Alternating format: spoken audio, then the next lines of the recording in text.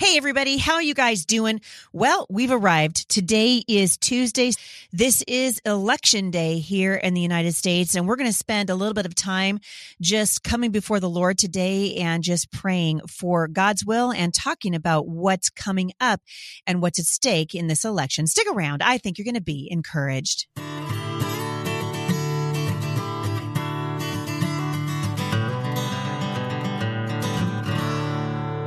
So I'm glad you guys have joined me today.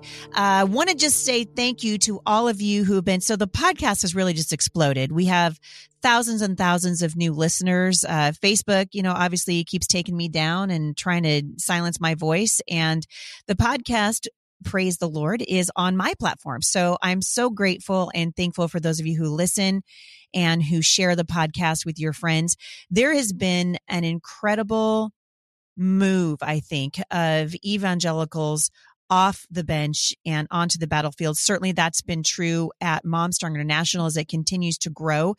Today is the second day of the study that we are doing in the book of Revelation. This is an awesome time for you guys to join me and just study God's word. The Bible says that we are to study to show ourselves as approved workmen unto God, who do not need to be ashamed, but who can rightly handle God's word. And certainly it's never been more important than it is right now that we know and understand the word of God. And so, so I'm just going to encourage you guys, join me. It's about $9 a month, $8 and some change, I think, to get that study. It's a really meaty study. It's written, I write them basically a month in advance. So I'm already writing the December study right now. Even as I'm teaching the November study, I'm working on the December study, writing that right now. And we write them that way so that you guys will have a Bible study that is talking about the culture in real time. And so I hope you will join us. I'm a little bit on a one-woman crusade to end this, what I would call biblical illiteracy, just to stamp out biblical illiteracy in the culture. So I hope you guys will join us over at MomStrong International. Also, today being the election, so many things on my heart today. We woke up just in an attitude and a posture of prayer as millions of people go to the polls around the country. And I continue to be frustrated by what I'm seeing coming out of what I would call a cultural Christianity, a culturally correct Christianity. Last week, you heard me talk about John Piper's article, basically doing nothing more than soothing the conscience of people who were voting for Joe Biden. You guys, the implications of this election are mind-numbing, actually. I don't understand what's going on with the Gospel Coalition. I don't understand what's happening with people that I have once held in esteem and really listened to their voices. And it's not that we have to agree on everything, because we don't. And I think that there are places for us to disagree. But this idea of social justice is it's a disease in the culture. And it's seen probably no better place to see it than in the church. One of my listeners, you guys are awesome, by the way. I love that you send me t-shirts and books and things that you are interested in having me take a look at. And somebody sent me a book called Why Social Justice is Not Biblical Justice, an urgent appeal to fellow Christians in a time of social crisis. And I'm going to link back to this on Amazon today because I think everybody needs to pick it up. It was written by a guy named Scott Allen. I'm going to see about getting him on the show. But Wayne Grudem recommended this book and wrote a little bit for it. The back of the book says, Biblical Christianity and ideological social justice are distinct and incompatible worldviews. I want you guys to hear that. Biblical Christianity is incompatible with social justice. And somehow it has wormed its way into the church. They are opposed in their understanding of ultimate reality, power, authority, human nature, morality, and much, much more. These differences matter, and they will inevitably lead to vastly different kinds of societies. The culture that is emerging around us from the worldview of critical social theory is one marked by hostility, division, and a false sense of moral superiority. A culture where truth is replaced by power and gratitude by grievance. A culture where your identity is defined by your tribe and your tribe is always in conflict with other tribes. The hour is late, but I believe that there is still time. We, the Bible-believing church, must humble ourselves, cry out to God, and courageously defend the truth against the greatest worldview threat of our generation, which is social justice. And you guys, this is it's amazing. I've been saying this for a long time. I'm going to say it again. We got to stop with the social justice thing in the culture right now because it's a lie, for one thing. We know that the gospel, a natural outgrowth of the gospel, is justice. Micah 6:8, he's shown you, O man, what is good and what the Lord requires of you, that you love justice and mercy and that you walk humbly with the Lord. We are called to tell the truth in every situation. And I am just, I've been, today as people go to the polls, I'm thinking about pastors like John Piper and places like Christianity Today, which is really just, progressive Christianity Today, really leading the church in many ways to ruin. John Piper began his article by stating that this was as close as an answer on how he'll vote to how that he would ever give. He said that he remains baffled that Christians consider the sins of unrepentant sexual immorality, unrepentant boastfulness, unrepentant vulgarity, unrepentant factitiousness, and the like to be only toxic for our nation, while policies that endorse baby killing, sex switching, freedom limiting, and socialistic overreach are viewed as deadly. The arrogance of John Piper's article was astonishing to me. While he would equate the sins of murder and arrogance, he is arguing that all sins are equal, but some are more equal than others. The sins that are more equal are the sins that he attributes to President Trump. And he acts as though Trump is the only one in politics running for president who commits these sins unrepentantly. And it was a cowardice. It was an act of cowardice for John Piper to drop that article in the same way that it was cowardice for the week of the election or the week before for World Magazine to do the same thing to President Trump back in 2016. And I watched, I've been kind of watching with a fair degree of, angst and just like, oh my goodness, as these people have come out, Jen Hatmaker, you guys stop. If you want to follow somebody because they've got great, home decorating skills, then probably Jen Hatmaker's your girl. Actually, I would say no. I mean, Magnolia, do that instead. But what Jen is saying on her social media is heretical, straight up. And I was very, very glad to see theologian Wayne Grudem, who I have respected for many years, come out and basically criticize John Piper, who has been his friend for a very long time. And he thanked him for his service to the church. And then he said, dude, you're out of line. You're just out of line. He said the claim that the horrible sin of pride leads people to other sins, including defending abortion, is therefore voting for a clearly boastful candidate might also be indirectly supporting abortion. Piper wrote, where does the wickedness of defending child killing come from? It comes from hearts of self-absorbed arrogance and boasting. In other words, it comes from the very character that so many Christian leaders are treating as comparatively innocuous. So Wayne Grudem said in response, the primary motive behind support for abortion rights is a desire for sexual freedom without the responsibility of raising children. I do not think that arrogance and boasting are the primary motives that lead people to support abortion rights. I think rather the primary motive is rebellion against God's commands that forbids sex outside of marriage between a man and a woman. The motive is a desire for sexual freedom without the responsibility of raising children. As for doctors who perform abortions, their primary motivation is greed. Anyway, I'll link back to Dr. Grudem's response to John Piper's article and also John Piper's article so that, in fact, I bet I could find a link that will have both of them in there for you. But the bottom line is this: the church has got to do a better job. We hide behind this is such a clear cut decision that I honestly do not understand. I cannot see the other side of it. I just cannot see it. In 2016, I could see it, but now we know that President Trump will do what he says he will do. When he said he would move Israel's capital, or embassy rather, for the United States to Jerusalem, he did it. When he said he would be the most pro-life president we've ever seen, he is. When he said he would build the wall, he is. When he said he would get us out of the Paris Climate Agreement, he did those things. Got us out of TPP. You guys, we would literally give that up for a man who supports the murder and dismemberment of little babies up until the moment of their birth.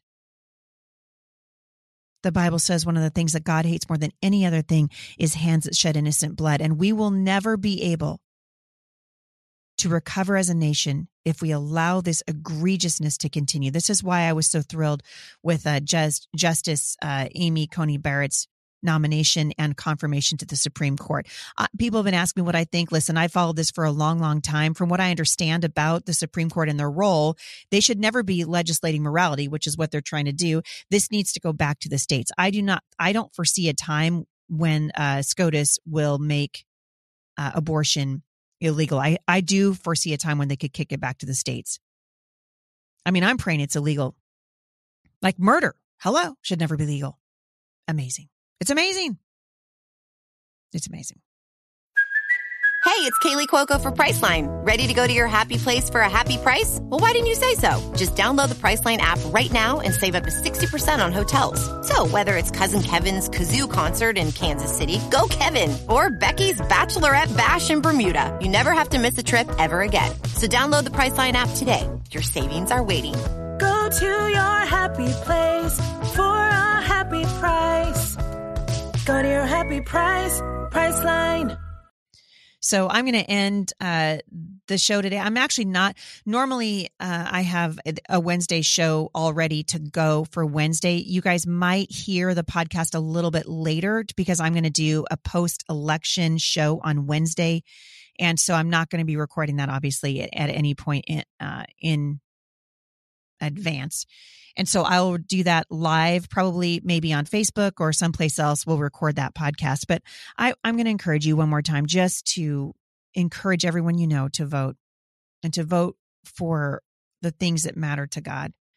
And what matters to God more than anything else is the issue of life. And we know the platforms of the Democrat and Republican Party are so at odds with each other, and the soul of our nation's hanging in the balance.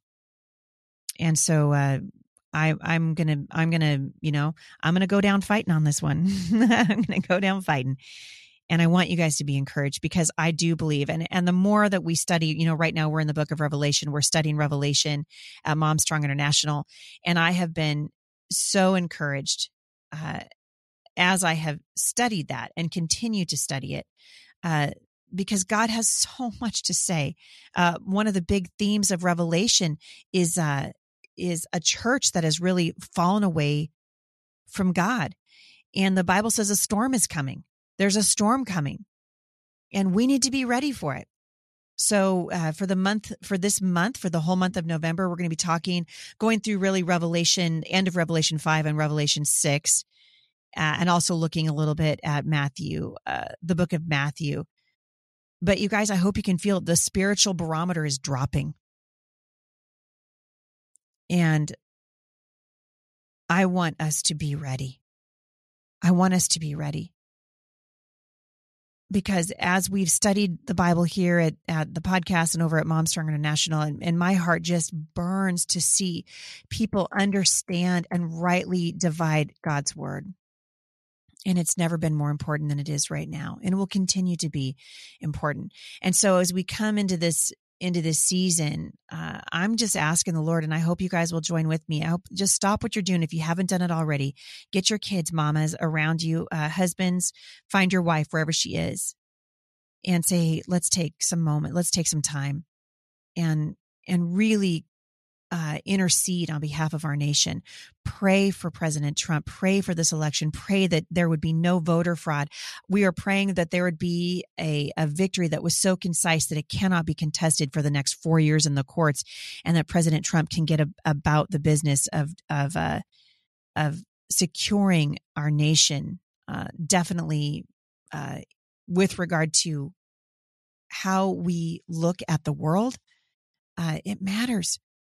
It absolutely matters. And I'm hopefully, cautiously, I guess, optimistic that we're going to see a real change happen. The Bible says that we're called to be a set apart people. And if you claim the name of Jesus, he wants you to live like you belong to him. It doesn't matter if there's a pandemic, an election, a crisis, or worse yet, a life of ease. And most of the modern church fits in with this life of ease category. And I would argue that it's hurting us. Because when life is easy, we forget about how blind and naked and poor we really are.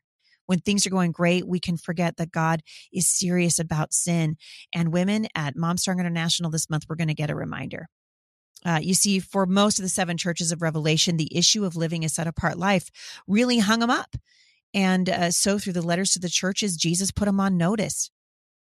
And I think right now we should all be on notice. And so as I wrote the book, the study on Revelation this month, you guys, my heart wandered into 1,000 different scenarios. I thought about my own life and how easily I fall into a pattern of laziness where my walk with God is concerned. It's easy to develop a cursory devotion to God and then check it off our list. But you guys, the warfare that we are engaged in requires more than that. It requires dependence on the Holy Spirit. We need to learn to listen for his still small voice. And I'm excited because I believe that God is at work. The Bible teaches us that our purpose is to please God, that we've been created on purpose with a purpose. And when we do what is pleasing to God, you guys, it's a glorious experience, from right down to how we raise our children, to how we use our voices in elections, to how we speak for what would honor God and speak against what brings dishonor to him. We were designed to bring glory to God. And we're going to head out of the election season here pretty quickly, thank God, and into Thanksgiving. And I pray that our hearts are moved to be more like Jesus. No matter what happens, I pray that we'll hear his voice and long to spend time in his presence and know that he delights in us as his special creation. You guys, one day he's going to come back and make things right.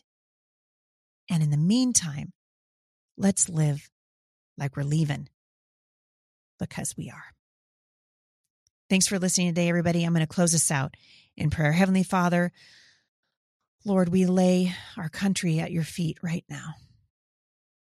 And Father, I ask for mercy upon our nation,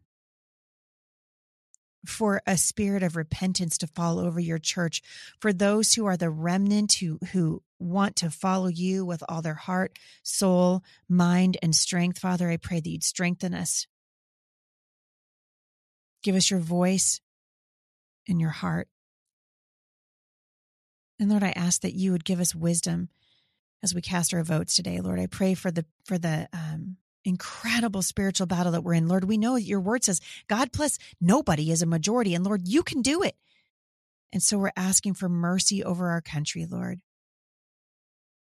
for your people who are called by your name to humble themselves and pray and turn from their sin.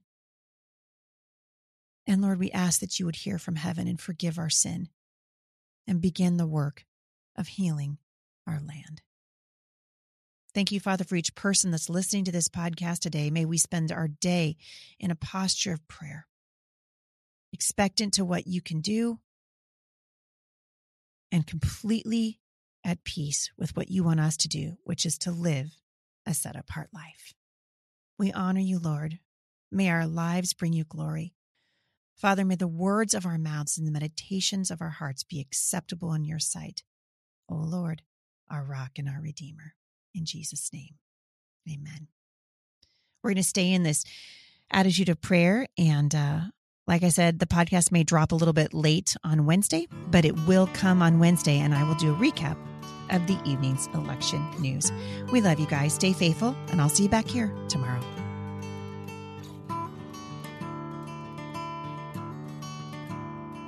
For more encouragement, visit me online at thebusymom.com.